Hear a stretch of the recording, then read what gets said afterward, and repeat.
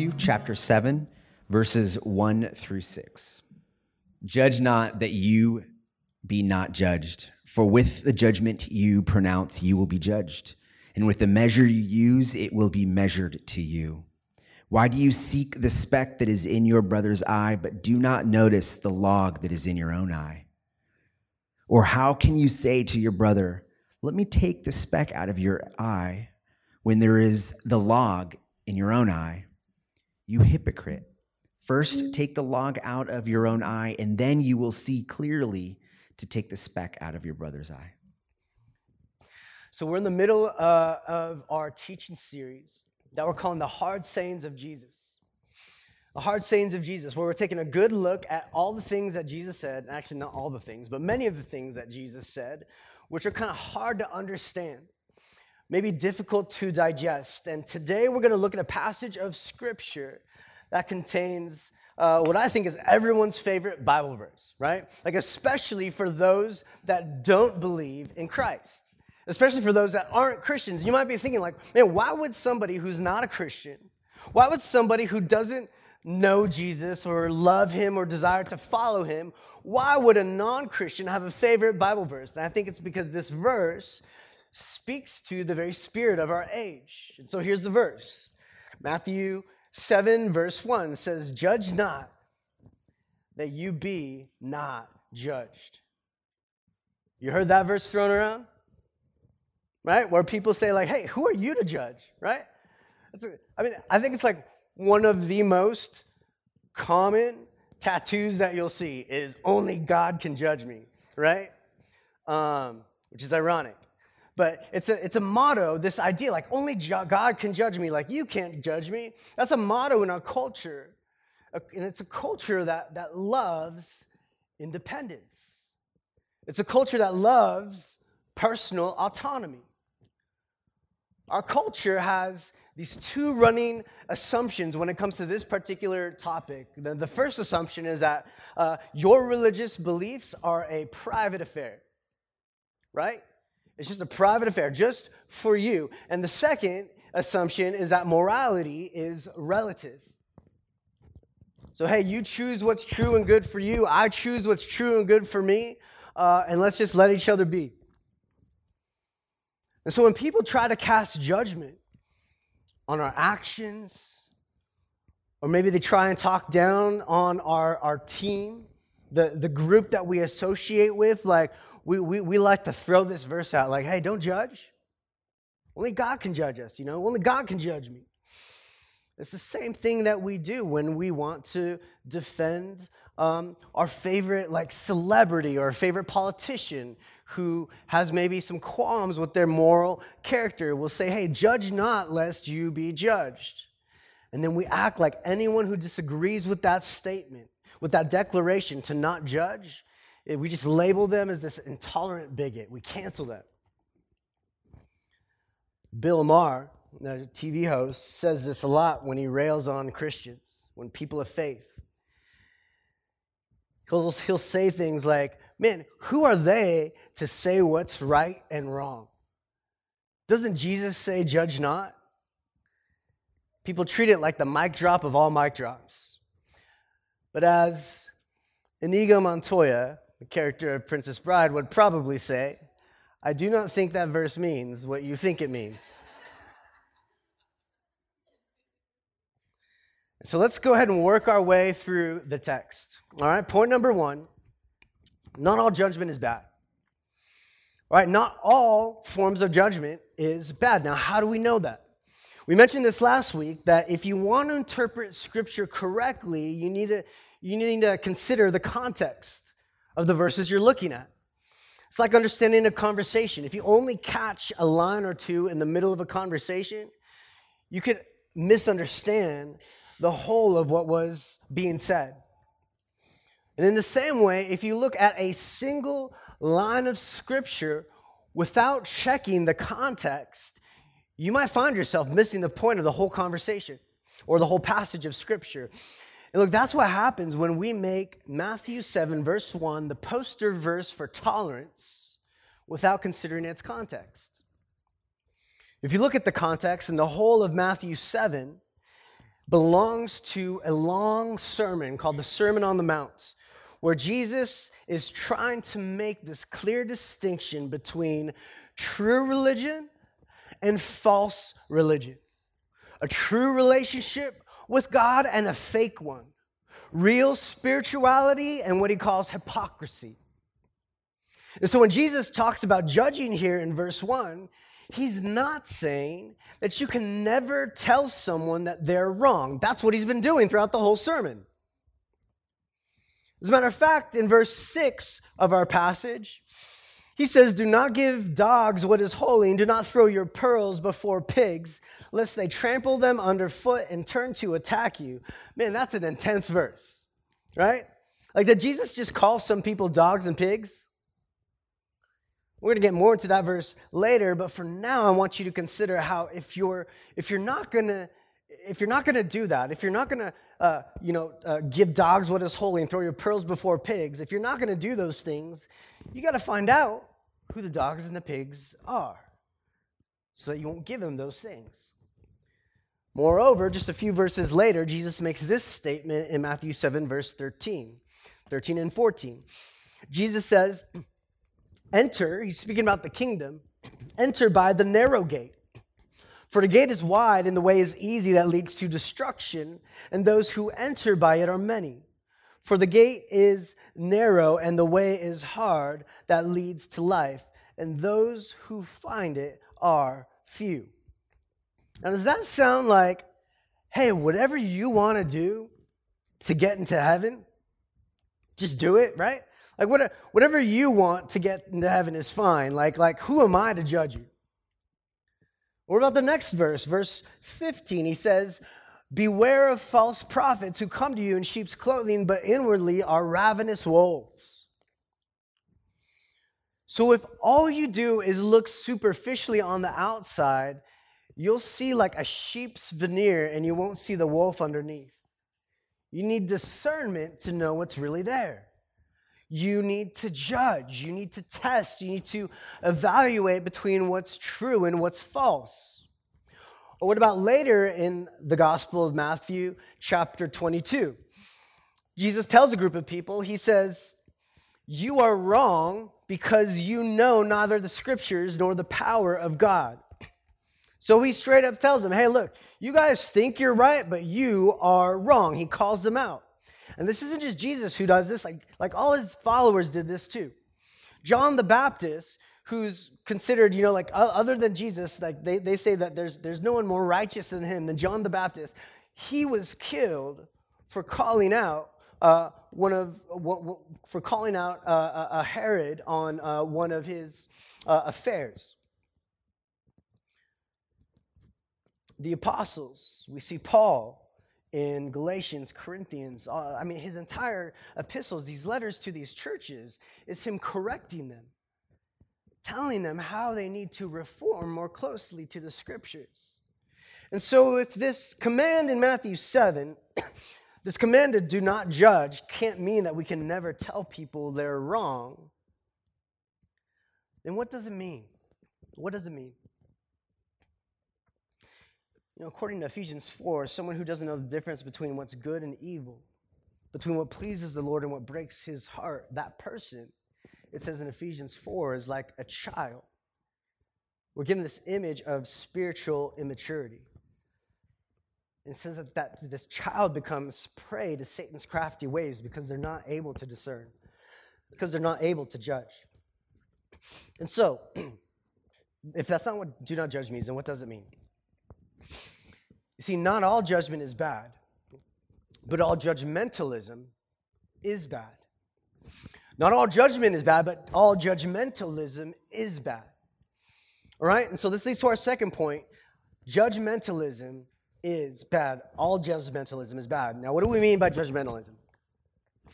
What do we mean by judgmentalism? Judgmentalism is the type of overly critical, unloving, others condemning, self-promoting egotism that Jesus saw, especially when he spoke to the Pharisees. Judgmentalism is a type of overly critical, unloving, others condemning, and self-promoting egotism that Jesus saw in the Pharisees. You see, the Pharisees, they weren't calling out people because of their sin. They were actually criticizing people because of the class they belonged to, the social class they belonged to, because they had rough personalities, because of the way that they looked, the way that they dressed, or simply because the Pharisees saw the world as like us versus them. The Pharisees saw themselves as the model, the pinnacle for how things should be, and everyone else is wrong. You see, here I want to talk now about just a few marks of judgmentalism that we see here in the scriptures. Judgmentalism sees the world through that lens of us versus them. Us versus them. Look at verse 2 of our passage. It says, "For the judgment you pronounce," this is Jesus speaking, he says, "the judgment you pronounce, with the judgment you pronounce, you will be judged. And with the measure that you use it will be measured to you." See, what Jesus is confronting, what he's coming up against, what he's confronting here is the type of judging where you see yourself as better than others, where you're setting yourself up as worthy and everyone else is unworthy. It's where you say, we are the righteous ones, and the others over there, they're the unrighteous ones. But see, the Christian can't do that, because if the Christian does that, we fail to recognize that the righteousness we have is not even our own. It's not a self-righteousness, it's a Christ righteousness.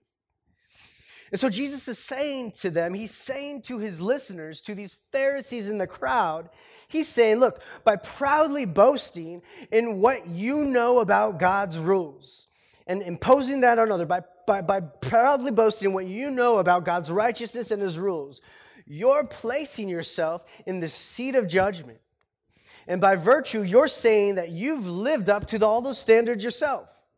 And if you haven't, you'll be judged for that. You see, these Pharisees, they had a wrong view of other people. They thought they were exempt, and everyone else was going to get it.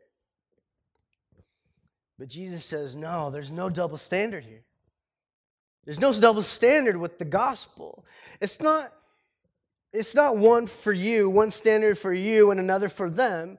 You're going to be judged on the same basis as everyone else. You see, there's a difference between contending for truth and criticizing a person made in the image of God. There's a difference between contending for truth and criticizing a person who's made in the image of God. You see, when we criticize for critiquing's sake, we play God. We assume we're exempt from what other people are not exempt from. And that's having a wrong view of other people. That's having a wrong view of other people.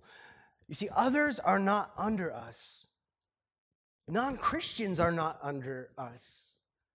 They're beside us.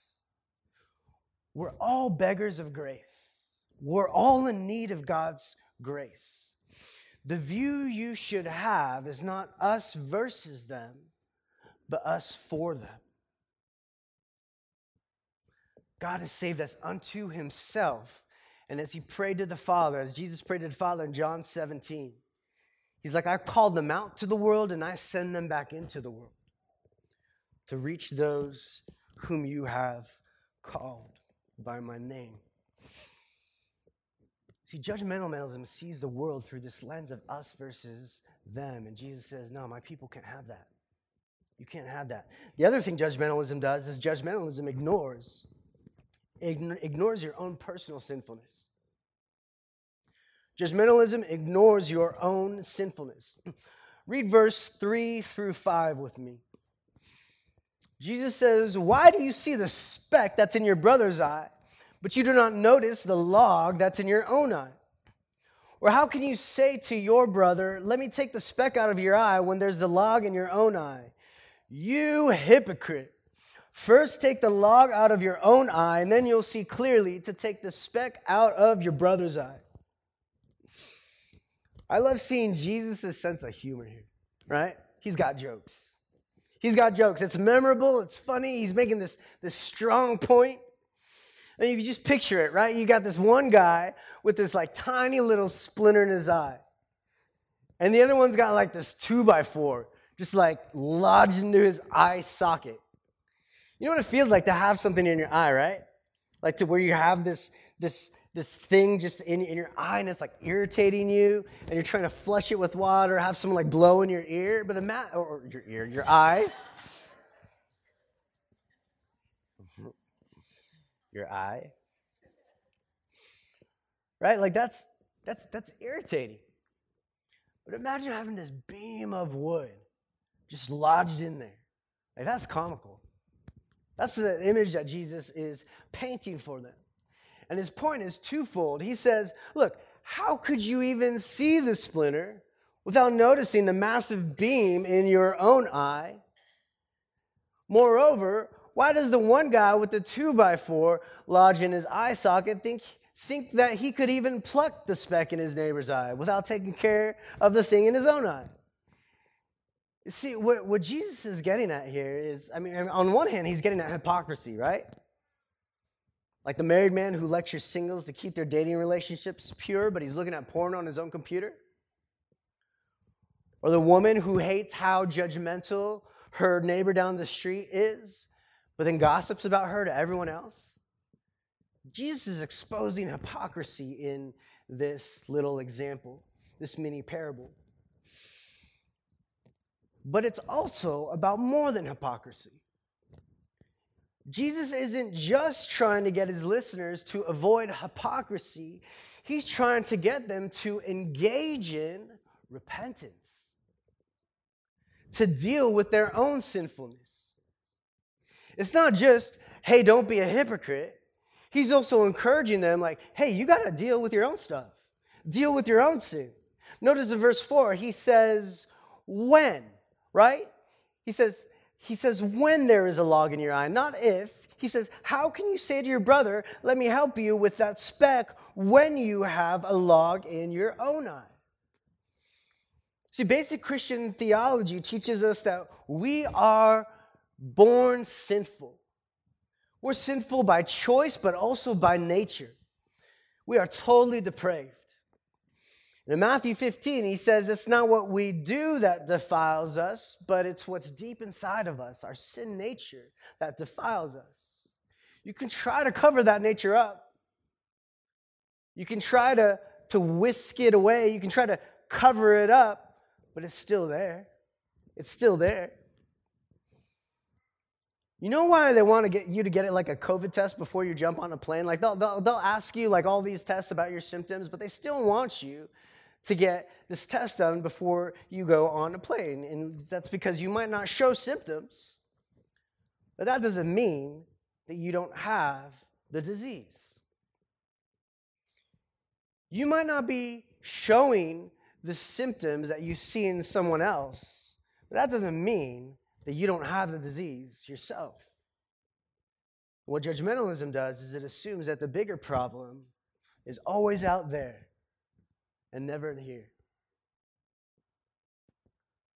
I love this resolution from the Puritan John Owen. He says, the choicest believers, in other words, like the most mature Christians, the choicest believers who are assuredly free from the consuming power of sin, ought yet to make it their business all their days to mortify the indwelling power of sin. He's like, look, even the most mature believers who know that they are free from sin's power, even them, you got to make it a habit. You got to make it your business every single day. Make it a part of your daily liturgy to slay your sin, the indwelling power of sin.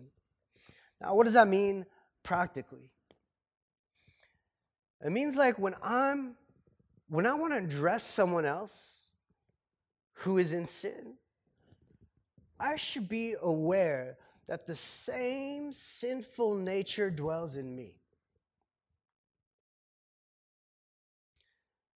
Now, because I'm a Christian, I know that sin nature doesn't have power over me. by virtue of the victory I have in Christ's resurrection and my union with him. And so that sin doesn't have power over me, but I'm also not beyond my need for God's help.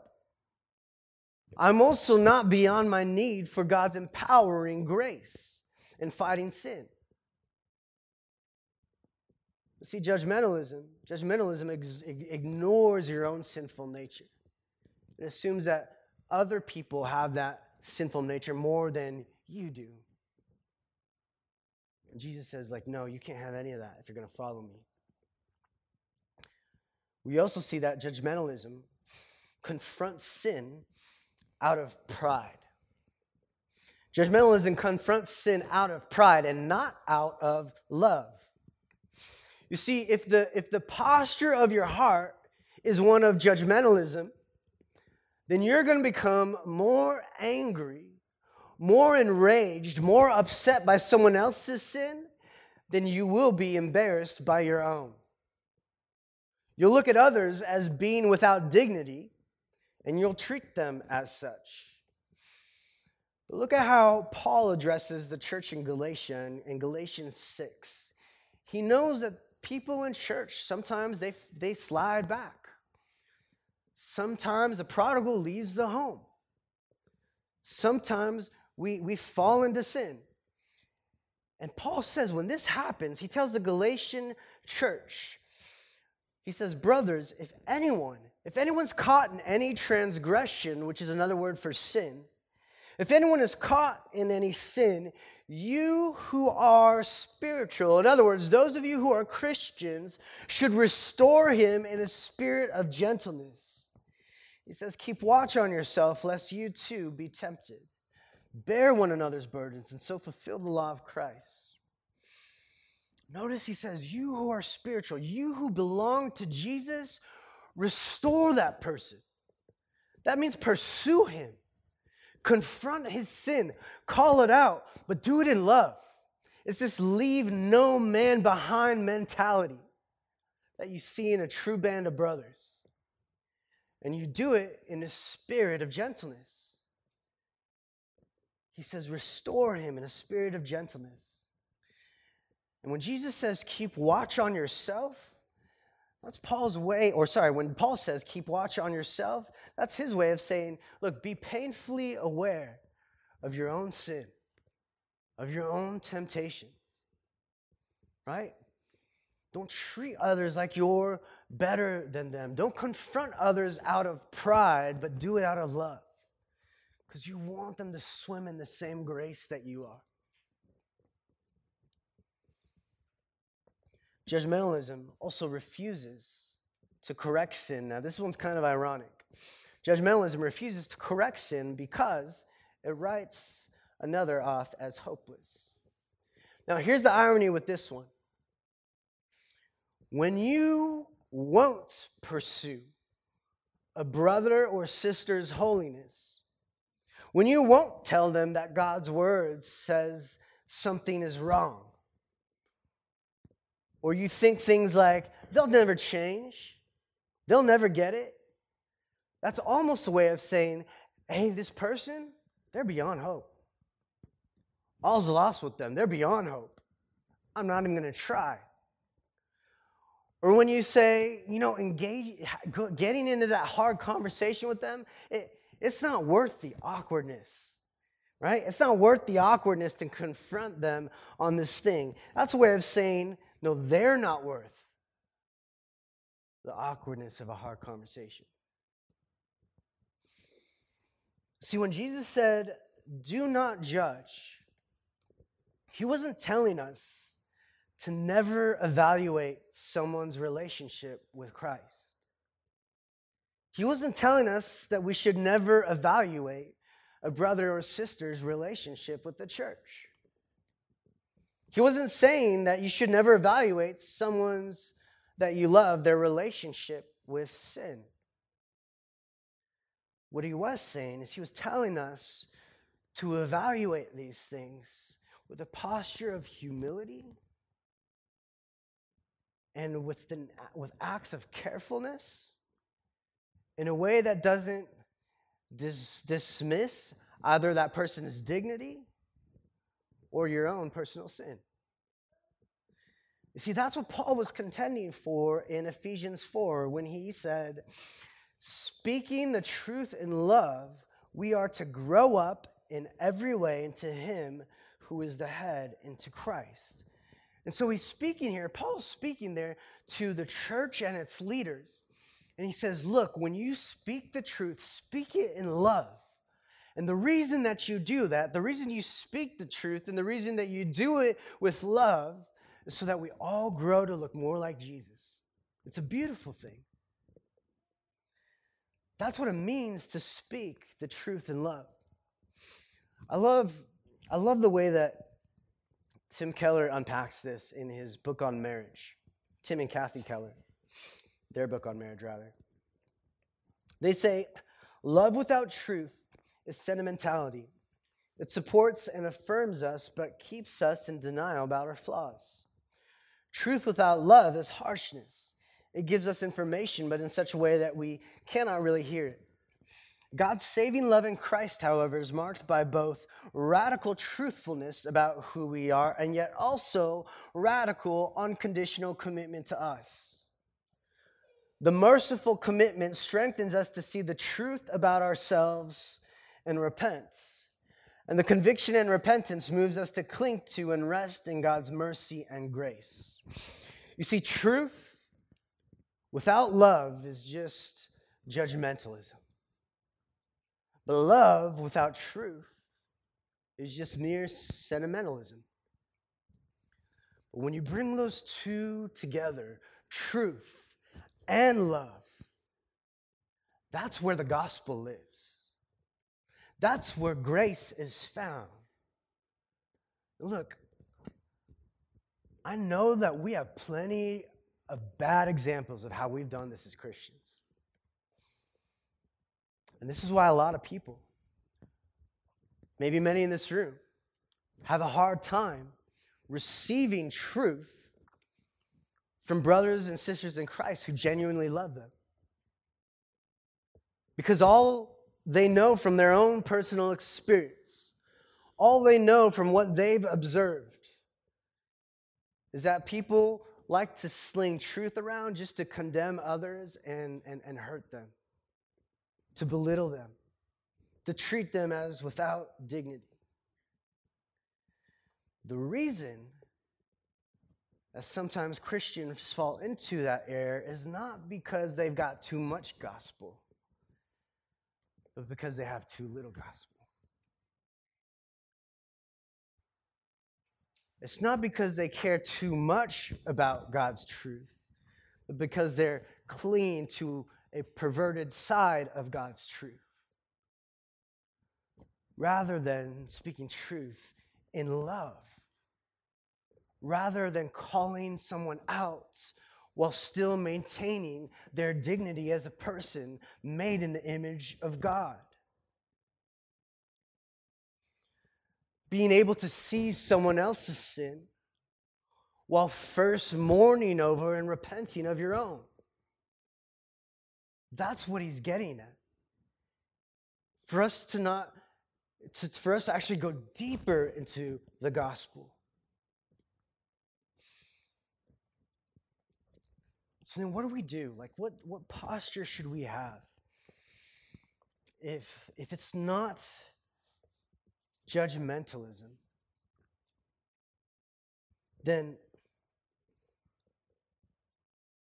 what is it we should do to make sure that others are convicted of God's truth, convicted of God's sin?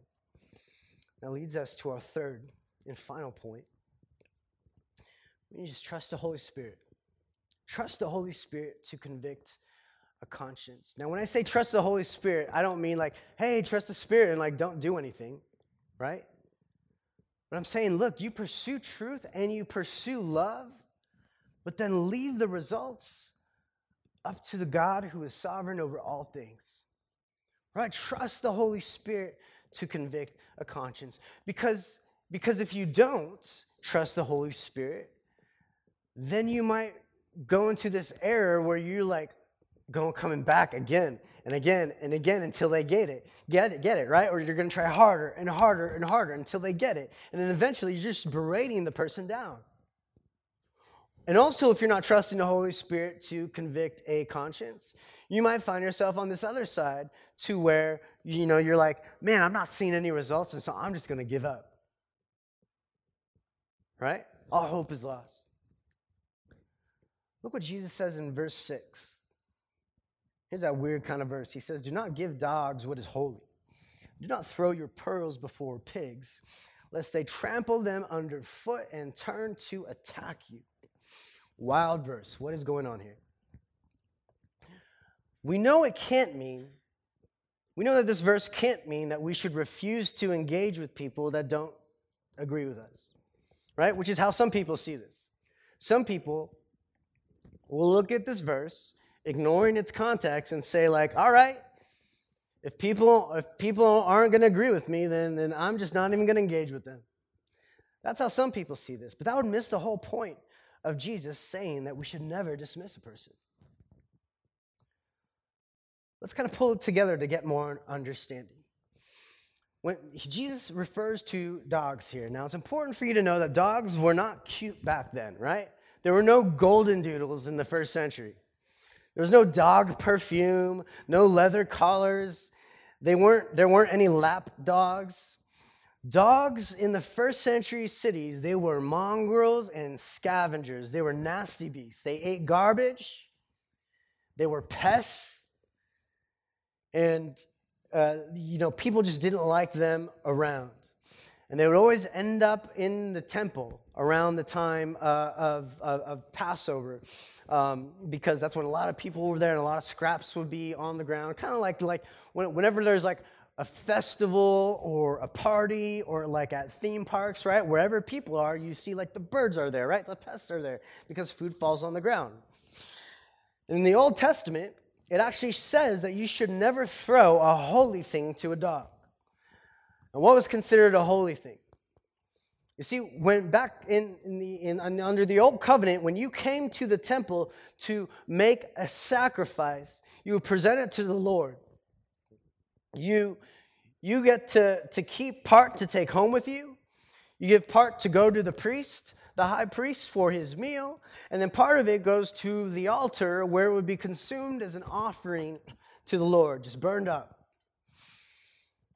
And the priest in the temple, he might give the dogs that were kind of, like scavenging around the temple, he might give the dogs some of his part, but he would never give food from the altar. He would never give food from the altar because that would be considered a desecration of what's holy. You never give something that's intended for a sacrifice, something that's supposed to be set apart, that's what holy means, something intended to be holy, and feed it to dogs. And so Jesus says, look, everyone knows you don't throw the holy part of a sacrifice to the wild dogs. He's saying, look, there are some who will take the holy message of the gospel that you're sharing with them, and they'll just shred it to pieces. They don't want to have anything to do with it. At some point, don't waste on your truths on people that just hate God. Again and again and again. Like don't do that. And to help better illustrate this, he gives a second illustration with pigs. Now, pigs back then also weren't domesticated. They would eat anything. If they were hungry enough, they would start attacking people and attack people. You ever seen Silence of the Lamb, right? Like that whole scene. Like you do not want to find yourself around a hungry herd of pigs. You don't throw, and for the same reason, you don't throw pearls at a herd of swine like that. Pearls were extremely valuable. Like a family would have to liquidate all their assets just to get a single pearl. No one's going to throw that in a pen of swine. He's saying, look, don't waste beautiful truths on people who won't appreciate them. Now, again, it's not that you shouldn't try. And it's not even that you shouldn't persist. But what he's trying to point out here is the nature of the person. The nature of the person. You see, the reason that a pig could never appreciate a valuable pearl and would just trample upon it and attack you is because of its nature. It's a beast. It's a wild hog. It needs an entirely new nature. It needs to be an entirely new creature in order for it to appreciate that. And so Jesus is making this point here, like, hey, look, like sometimes people won't get it. They won't want anything to have to do with the message that you bring them. You'll be sharing the truth in love, and they'll want to shred it to pieces. They'll want to shred you to pieces, trample on your message, and go out to attack you, go against your character, and try to bring it down.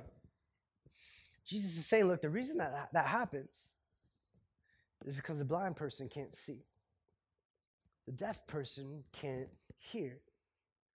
Just like you were once that, and you were made new, you need God, you need the Holy Spirit to convict a person and to transform them. So practically, how do we apply verse 6? Practically, we make prayer a primary tool in our truth-telling.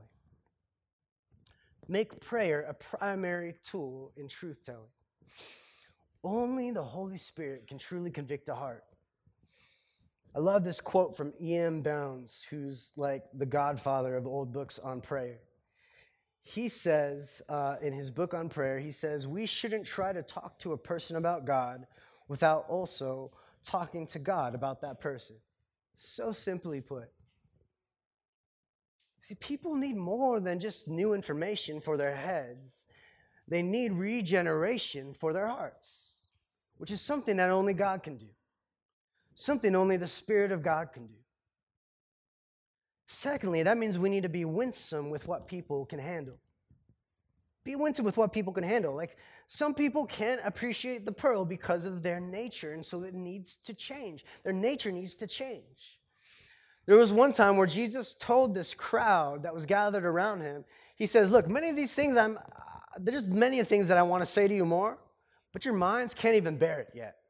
Your minds can't even handle it yet. And so he wasn't compromising by withholding that from them. He was being winsome. He was being winsome. He's like, look, I'm going to give you what's enough for maybe you to understand or like kind of handle. I'm going to trust the Spirit to convict you, but I'm not going to give you too much all at once.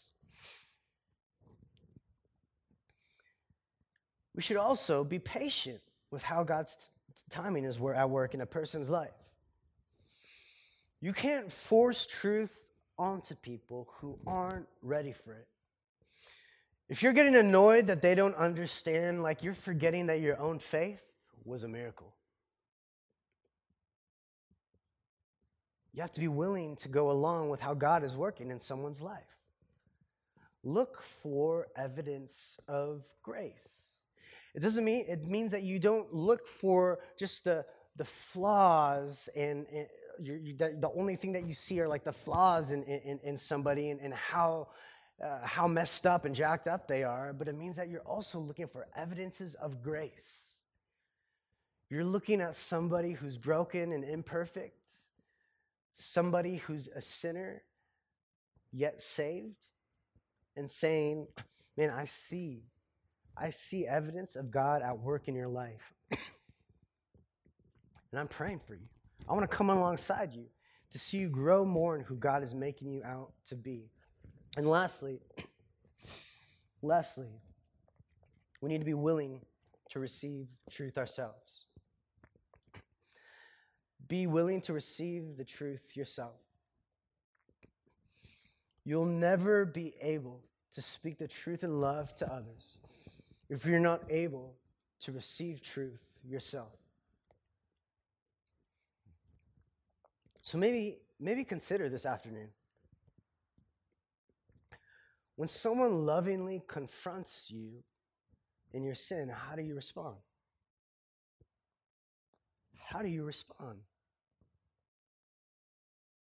Do you bite them? Like, not literally, but like figuratively. Like, do you attack them? Do you go after them? Is it safe? Right? part of what it means to be safe, to be confronted in sin, is not just like, are you not aggressive, but also are you not like, oh my gosh, my world is over, right? Like sometimes, like I find myself kind of leaning that way, like particularly like within our marriage, like when my wife lovingly calls me out on sin, like sometimes like I get so sad, I get so just like upset, beating myself up, and that is just as harmful and unsafe of a response as attacking somebody for calling you out. We want to grow in being safe to receive truth when it's spoken to love from others. I think the big point that Jesus wants his hearers, his disciples, to walk away with from this verse is for them to see the grace and repentance in their own lives. You see, if you can't see repentance in your own life, and if you don't love the discipline of repentance, and if you don't see that as a gift of grace, the natural result is that you'll start to feel more self-righteous rather than Christ-righteous, which leads to you feeling more worthy and others as unworthy. And the next thing you know, you'll find yourself trying to take the speck out of your brother's eye when you've got a 2x4 lodged in your own. Do you see the grace of repentance in your own life? Are you so wooed by the gospel, knowing that God has pursued you, that God has loved you, not because you're so awesome, but because you're so not?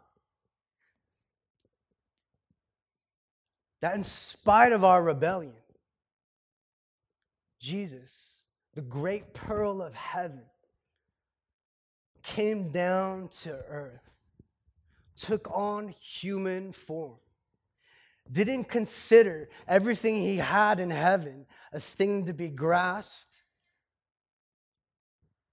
but took on the form of a servant to the point where he was trampled himself, betrayed, trampled, led to the slaughter, where he would die in our place for our guilty sins, so that through the victory of his resurrection, we might find life and truth and beauty and goodness and mercy in him. See, we're not the judge over our fellow men.